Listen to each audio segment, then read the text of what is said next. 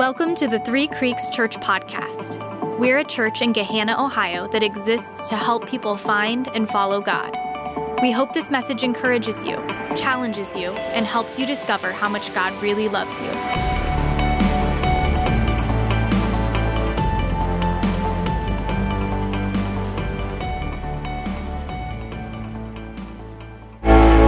He's the only one who can. And so let's pray. God, we have come here today not just to sing songs, not just to see friends, not just to learn something,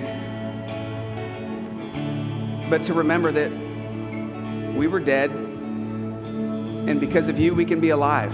And you're the only one who can do that. We cannot conjure it up. We cannot earn it. It is grace, and the only way to get it is to receive it.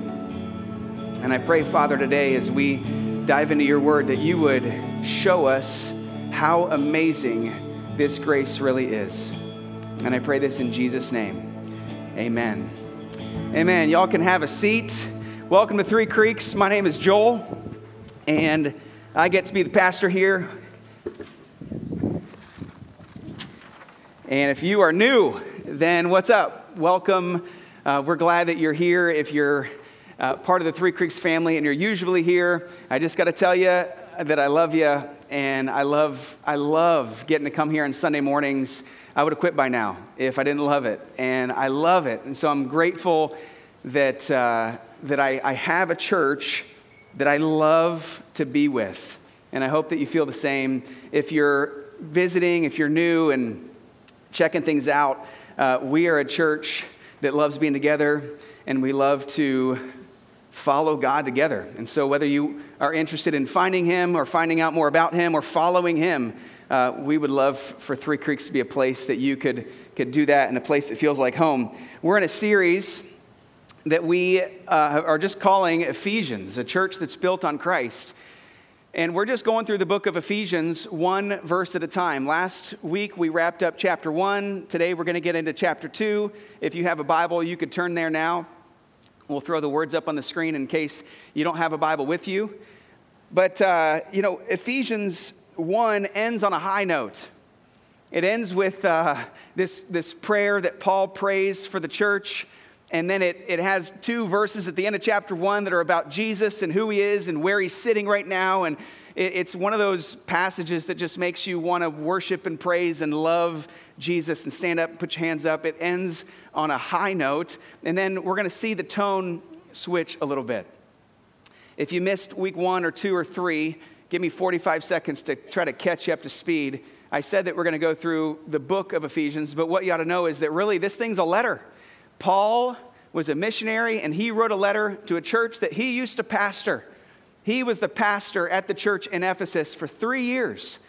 And after he left, he was arrested. Now he's in prison, and he heard from one of his buddies who came and reported, hey, this is what's happening in Ephesus. And so Paul writes them a letter. Now we have it in our Bibles as the book of Ephesians.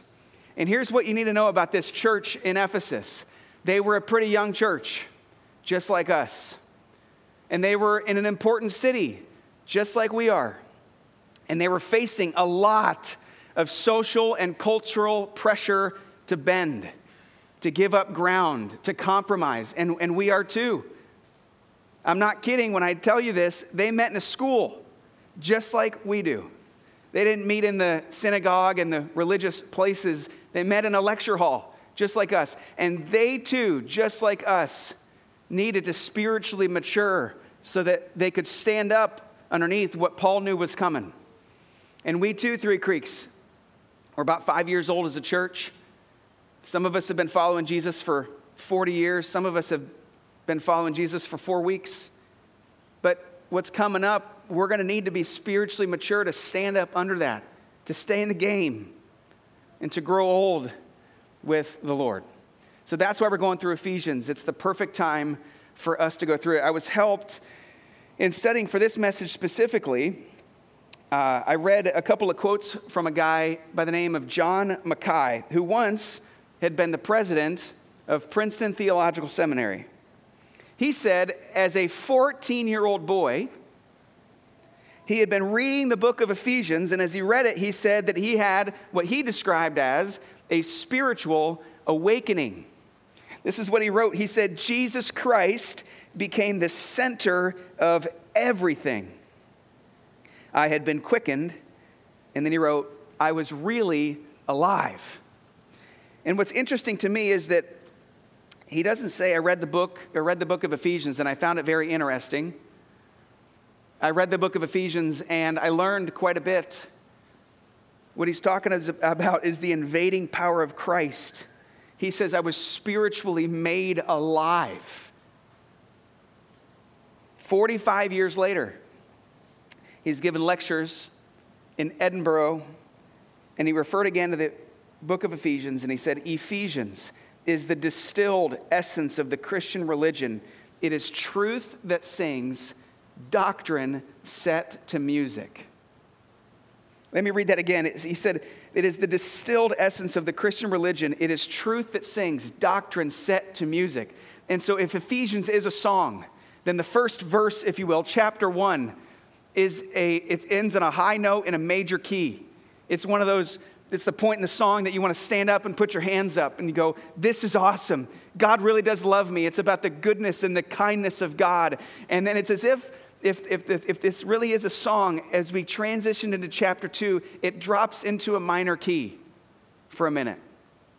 And frankly, it's a little discombobulating. It's uncomfortable if we're going to be really honest about it. This message today, if you're interested in coming to hear 6 tips to be less stressed or 7 tips to get your best life yet, it's not the one. I'm just going to kind of tell you what it says. 10 verses today, Ephesians chapter 2, verses 1 through 10. The first 3 are about the way we were. The next 6 are about what God did about that. And then the last 1 is about the proper logical response we ought to have if verses 4 through 9 have actually taken root in our lives. It's going to kind of feel like this. You ever imagined yourself, or maybe you've had this experience, you can imagine it better than I can, of having something feeling off in your body. It just feels different, something's going on. So you call the doctor and you say, I just got to come in and just kind of share some of these symptoms I've been feeling. And they say, we're going to run some tests. When you come back in here in 2 weeks, we're going to run some tests. We'll tell you what's going on. You go back in, you sit down, the doctor looks across the desk at you, and he says, I've got good news and I've got bad news. Which one do you want first? And because you want to end on the good news, you say, let's get the bad news out of the way. Just tell me the bad news. And the doctor looks at you and says, you are sick. You are sick, and the disease is fatal if untreated. This is serious. I'm so glad you came in. I'm so glad we ran these tests because we have been able to diagnose that you are seriously ill. And you sit back and you go, okay, take that in for a second and let it sink in. And then you say, well, you said that there was going to be good news. And the doctor says the good news is we do have a treatment plan for this. And you say, well, how successful is the treatment plan? And the doctor says 100%. 100% for those that take it.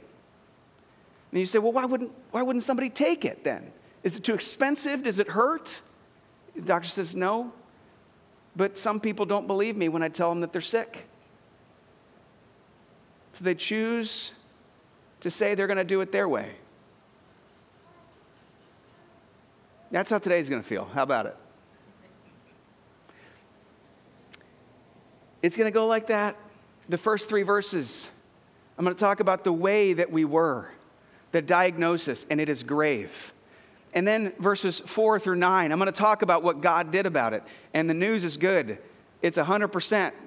The treatment, the disease is totally curable.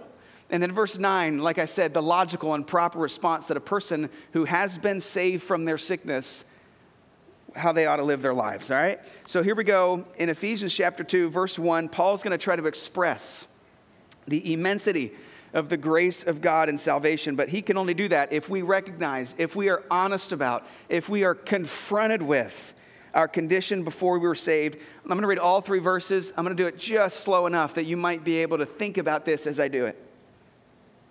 Here's the diagnosis. As for you, Ephesian Christians, you were dead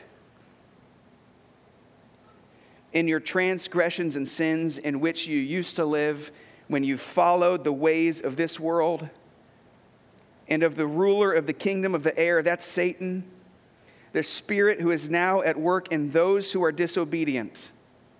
All of us, not some of us, all of us, Paul included, all of us, also lived among them at one time, gratifying the cravings of our flesh and following its desires and thoughts.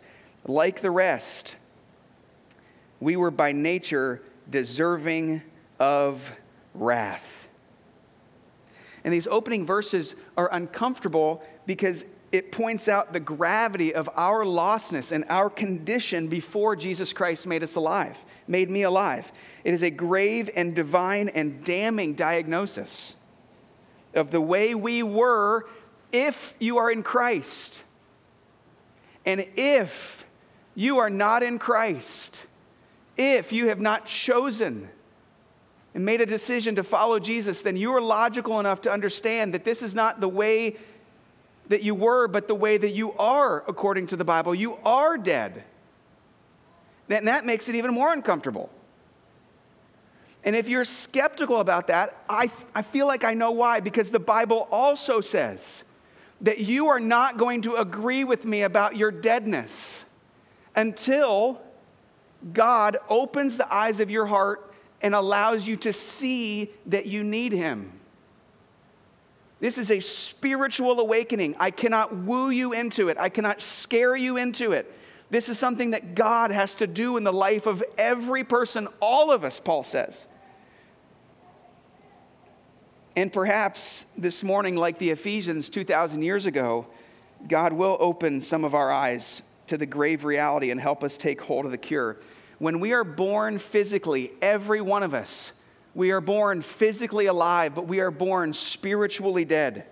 And this problem, we want to come up with lots of ways to fix that about us. We're not so naive to think that we're perfect, because we're not. And those of us that have lived a couple of years, it's like, yeah, we're not. We've realized that. And we try to patch it up and bandage it up and make ourselves feel better. And we try to fix the brokenness of ourselves and the world. But the bottom line is that legislation cannot fix it. Education cannot fix it. Indoctrination cannot fix it. Only resurrection can fix it. Only God in His goodness can raise a dead person spiritually to spiritual life. This is a supernatural, spiritual awakening that only God can do. There are no exemptions, no exceptions, no excuses, and no escape from this diagnosis other than the escape provided by God in the person of Jesus Christ. When God was setting up the world, He put Adam and Eve in the Garden of Eden. And it was paradise. They were set up to live forever and thrive under His love and under His care. And He said, there's just really one thing you can't do. Don't eat from the tree of the knowledge of good and evil. Other than that, you're good. If you eat from this tree, you will surely die. That's what He said. And the enemy of God, Satan, comes around and says, no. God's trying to trick you. What you really should know is that if you eat from this tree, you will live. And they get duped. They take the bait. And what happens? They die. Who was right? And every death since then, every physical death since that moment can trace its roots back to sin. We are born spiritually dead. And ultimately, if we die physically, remaining spiritually dead, we will die eternally. And eternal death will be separation from God, which the Bible, of course, calls hell. And this diagnosis that I'm talking about is not just true for the person that has lived a wild life. I was talking with Steph about writing the guide for this week's community groups, and she wanted to know, hey, what are you going to say to the people that grew up in Christian homes about this? I just said, the diagnosis is true for the person that has been brought up in a Christian home and was saved at a very young age. There are some people in here who have lived a wild couple of decades, perhaps. And at some point you turn to Christ, and so you can point back and go, man, that is a crazy story. But there's some people in here that for the most part, you stayed between the lines. You've made mostly good decisions. You were never a drug addict. You're never a party animal. Maybe you watched a little MTV in high school. But other than that, pretty good. Compare yourselves to your classmates. You're going, not bad. And it's tempting for those of you that feel like that. I'm that. I grew up in a Christian home. I became a Christian when I was 5 years old. It's tempting for me at times to think that my salvation is in some way inferior to someone with a crazier testimony. But the truth is that the testimony of every single Christian person is crazy. It's crazy. You might be tempted to think, well, I grew up in a Christian home. Didn't really go nuts, never did drugs, never really partied. I don't have a story like the other people they were talking about at church, and so I was just kind of saved to begin with. No, you were not. And no, I was not. We were dead, all of us. And there are no degrees of death. You never look at a dead person and say, how dead is he? How dead is she? Dead is dead. We were dead. And so because of that, the testimony of every single person that is in Christ is crazy, miraculous. Sometimes we're tempted to think of salvation almost like this, where, we're out in the ocean and everybody's lost and everybody's trying to tread water and stay up, and somebody needs to save us, and Jesus in a lifeboat comes by and tosses a lifeguard buoy to us, and we grab onto it and he pulls us in and we were saved. If we think of it like that, then it's easy to start saying, well, but he had to tread water longer than I did, so his story's better. And she had to swim further than I did, and so that story's better. And so for that reason, that illustration doesn't really describe the gospel. The gospel is more like this. We were all face down, floating, bloated, dead, totally dead. And Jesus in his lifeboat came by and yanked us into the boat and breathed life into our lungs, and we were resurrected from the dead. And so that's why it doesn't matter how long you've been a Christian, or even if you remember when it happened, the testimony of every Christian is unbelievable. So don't believe the lie that your salvation is in some way inferior to somebody who maybe wandered a little further than you. We were dead. We were dead. If you read verses 1 through 3, you realize quickly that our condition was far worse than we were willing to admit, which actually makes salvation far greater than we could ever imagine. I want to go through these three verses. I want to highlight 4 words that describe our natural condition, the diagnosis, if you will. Conveniently for me, conveniently for you, they all start with D. Maybe we'll remember them. The first one, as for you, you were dead. It doesn't take a genius to realize that Paul here is writing in the past tense. He's writing to Ephesian Christians who are now alive. And so you're logical enough to recognize that the Bible is telling us that if you are not in Christ and you have not made a decision to follow him, that it changes to the present tense. You are dead. So to put it simply, you either were or you are. You're either dead or you're alive. And I talk to people who, and even people that have crossed over from death to life and God has resurrected them spiritually.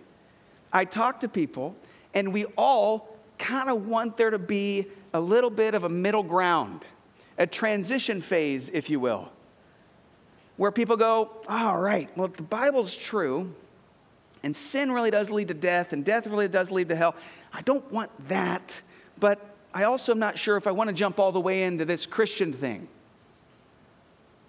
And so we've got this wishful thinking that there's some kind of neutral ground, but there's not. You're either dead or you're alive. So unless a man or woman comes to believe in Jesus and accepts what Jesus has done, they remain in the condition that they were born, dead. And only God can raise the dead. He did it with Jesus, and He wants to do it with every single one of us. We either were dead or we are dead. Here's the second one. In verse 2, in which you used to live when you followed the ways of the world. I took a little liberty to stick with my D theme. We're drifting. The diagnosis is that we were dead and that we were born as drifters. We were born and just naturally we follow the ways of the world. We go with the current. We go with the secular stream. We go with the society that is without God. And the reason that we begin to do that so naturally, why that's so easy, is because we believe, we become convinced that somehow there's safety in numbers. That the best thing to do is to just do what everybody else is doing. Just go with the current. Don't swim against the current. That's hard. A dead fish goes with the current. It just floats. It takes a fish that is alive to swim against the current. The Bible's clear. There is a way that seems right to man, and in the end, it leads to death. Jesus describes the road to destruction as wide and well attended. There's a lot of people heading that direction.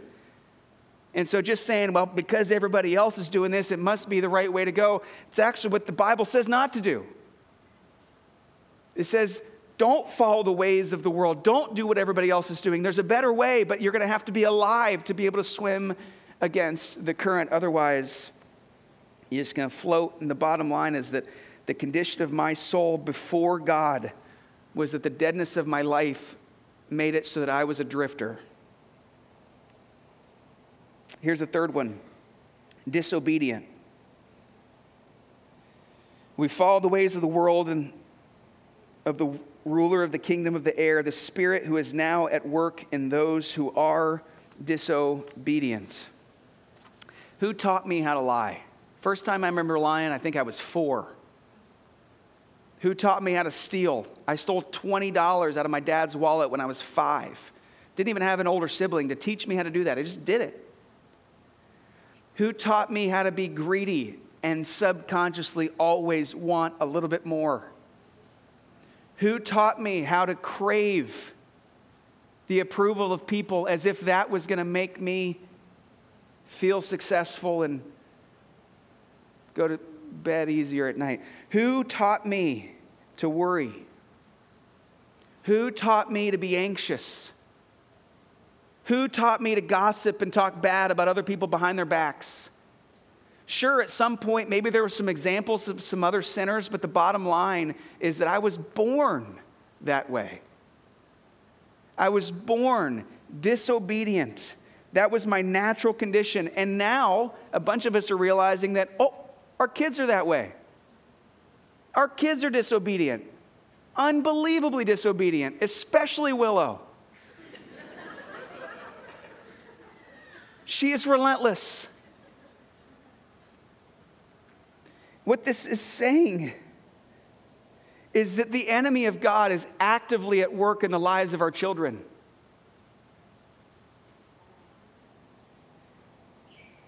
That the enemy wants our kids to stay dead.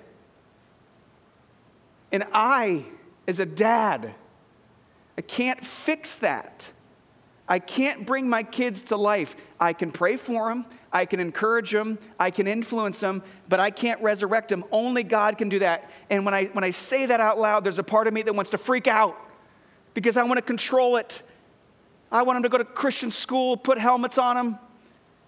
Not ever let them get their driver's license, and just protect them so that they can at some point realize that Jesus loves them and they'll ask Jesus in their heart. Like, I want to control the whole thing. But really, if I'm being honest, I know myself well enough to know, yeah, I'm glad this isn't in my hands. I'm glad it's in His. God loves my kids more than I do. And only He can bring them to life. I told you this is going to be uncomfortable. I just involved everyone's kids. Listen, either this is true or it's the biggest load you've ever heard in your life. But if it's true, it does affect everything. And let me just pull back the curtain on my personal life, on the way that God has been just pressing this on me as a Christian person. If this is true, it affects everything, especially for me, evangelism and sharing my faith. If this is true, it affects that. Because for me, if I'm just being honest, that's uncomfortable for me. I don't love it. I don't seek it out. But if this is true, then I can't just put evangelism on the shelf and say that's something for somebody else to do. I'll get around to that right before we do the evangelism series at Three Creeks. And then when opportunities are handed to me to talk about Jesus, I could never take a pass. When I see a way to bring Jesus in the conversation, I couldn't hesitate anymore. I couldn't be so timid. And when I do finally share my faith, when I do go into places that I'm trying to reach people with the gospel, I couldn't do it like this anymore, because this is kind of how I do it. Hey, I'm a pastor at a church. You want to come check it out? You can find some hope, find some direction for your life, friends, joy. But you don't have to. Like, I'm not trying to put any pressure on you. But it's an option, but you don't have to take it. I can't do it like that anymore. Like, if I really believe that this is true. And I do. And so that's the way that God has been just pressing this on me. And so I just had to ask the question, if you are alive, what does this need to change for you? Because that needs to change for me. Here's the last one. All of us also lived among them at one time, gratifying the cravings of our flesh and following its desires and thoughts. Like the rest, we were by nature deserving of wrath. Deserving of wrath. And I'm like, man, is that really what it says in the Greek? Maybe it could say deserving of correction or punishment. That would sit a little easier, but that's not what it says. It says wrath. It's because what we have done is we have committed cosmic treason against God. We have incessantly put ourselves on the throne where we don't belong. And, I mean, tell me if I'm wrong, but I think it's true. We would much prefer if God could just kind of forgive and forget and move on. But not if it's somebody else's sin. If it's our sin, we just if you could just ignore that. But if it's somebody else's sin, if it's another injustice we see somewhere else, we go, that should be punished. When we see injustice in our country, we go, that should be punished. When we see injustice all over the world, it just makes us shake, because we go, there's no justice there. We want justice. We want punishment. We want what's due to them. See, we're okay with God being mad at other people for their sin. We're okay with God being mad at Satan for his sin. But we're not okay with God being mad at us for our sin? If we remain spiritually dead, we will experience the wrath of God. And the wrath of God is his reaction to evil. It's the reaction of holiness to that which is not holy. It's not like God is going to have a temper tantrum, a fiery outburst. This is measured. It is predictable. It is just, and it makes sense. It is his settled reaction to the evil in the world. And you cannot say, well, I believe in the love of God, but I don't believe in the wrath of God. That is a contradiction. You can't say it. You can't It doesn't work like that. Think about it. The wrath of God shows us the full extent of God's love. It is because he loves us that he is so opposed to the evil that is in us.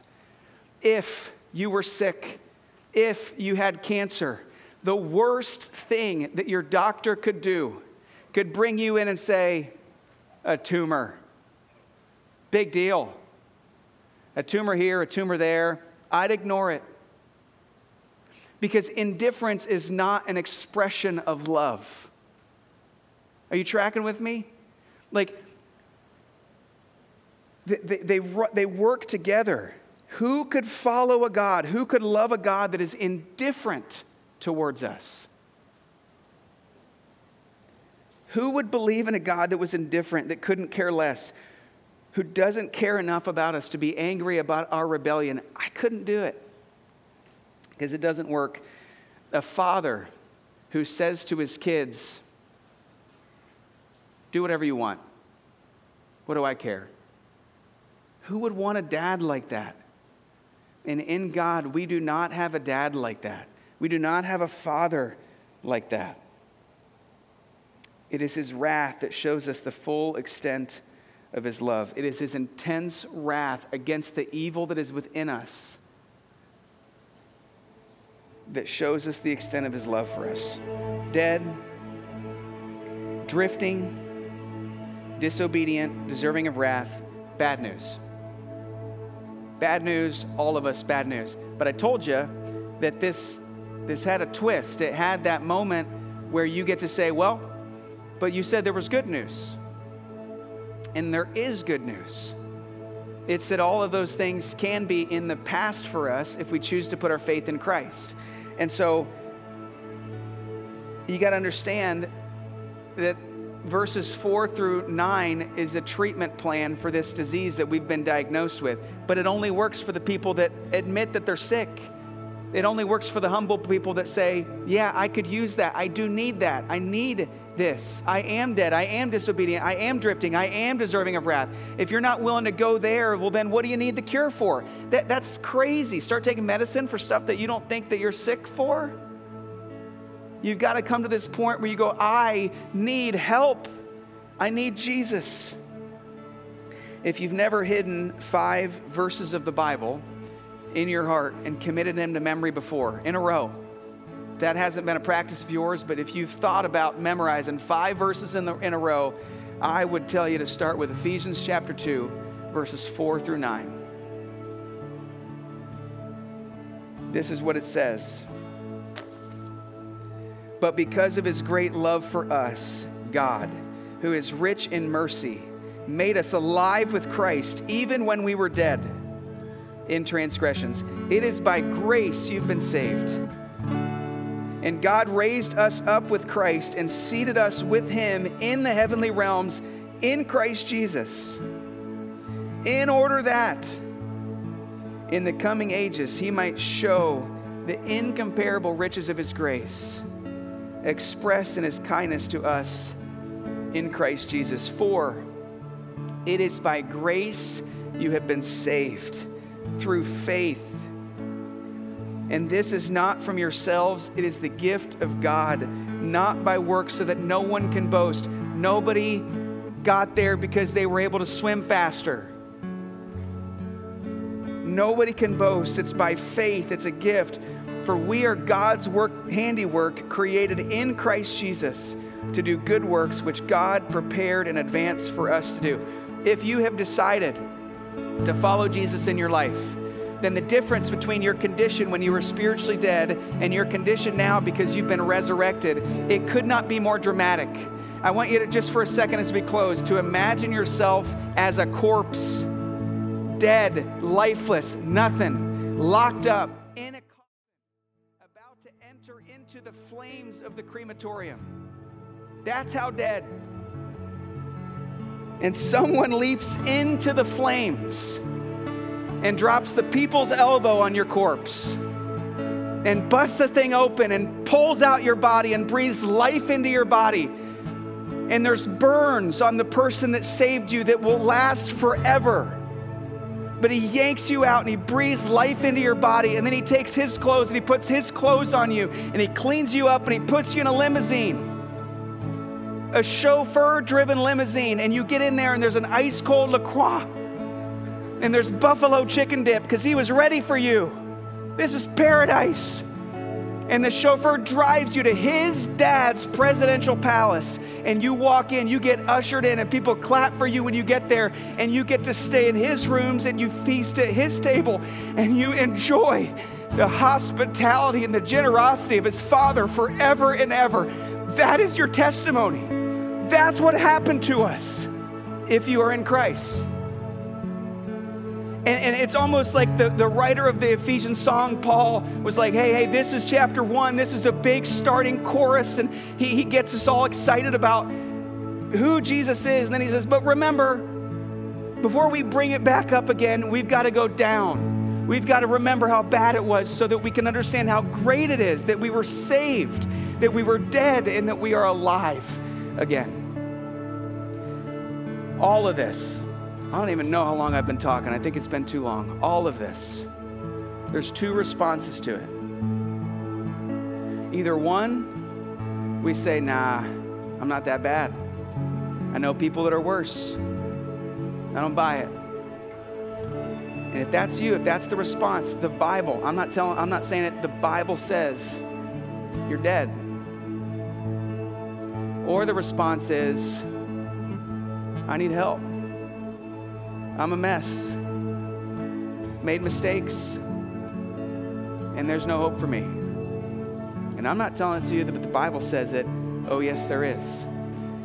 Through faith in Jesus Christ, you can be alive again. The Bible is so clear. If you confess with your mouth that Jesus is Lord and believe in your heart that God raised him from the dead and can raise you from the dead, that you will be saved. Here's how I want to end today's service. If you would stand up where you're at. I want to try something. I'm going to pray a prayer. And it's a prayer for resurrection, for a spiritual awakening, to be really alive in Christ, for Christ to do a supernatural work in our lives. And I'm betting that there's somebody in here that's prayed this prayer before. You've prayed it 150 times just to make sure.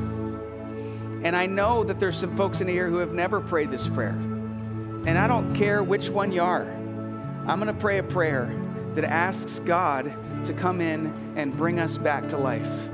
And if that's the first time or the 150th time that you've prayed it, I hope that you feel the gravity of it. I'm going to pray, and I'm going to leave just enough space between my sentences so that you can pray it too.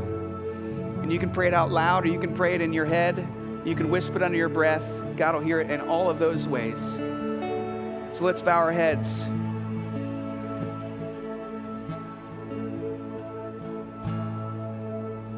Father in heaven,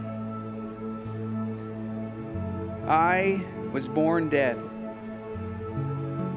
and only you can bring me to life. Forgive me for my sins. I want to be alive. I give you all of my life for the rest of my life. In Jesus' name, amen. Thanks for listening to the Three Creeks Church podcast. To find out more about our church, to give online, or to attend a service, visit threecreekschurch.com.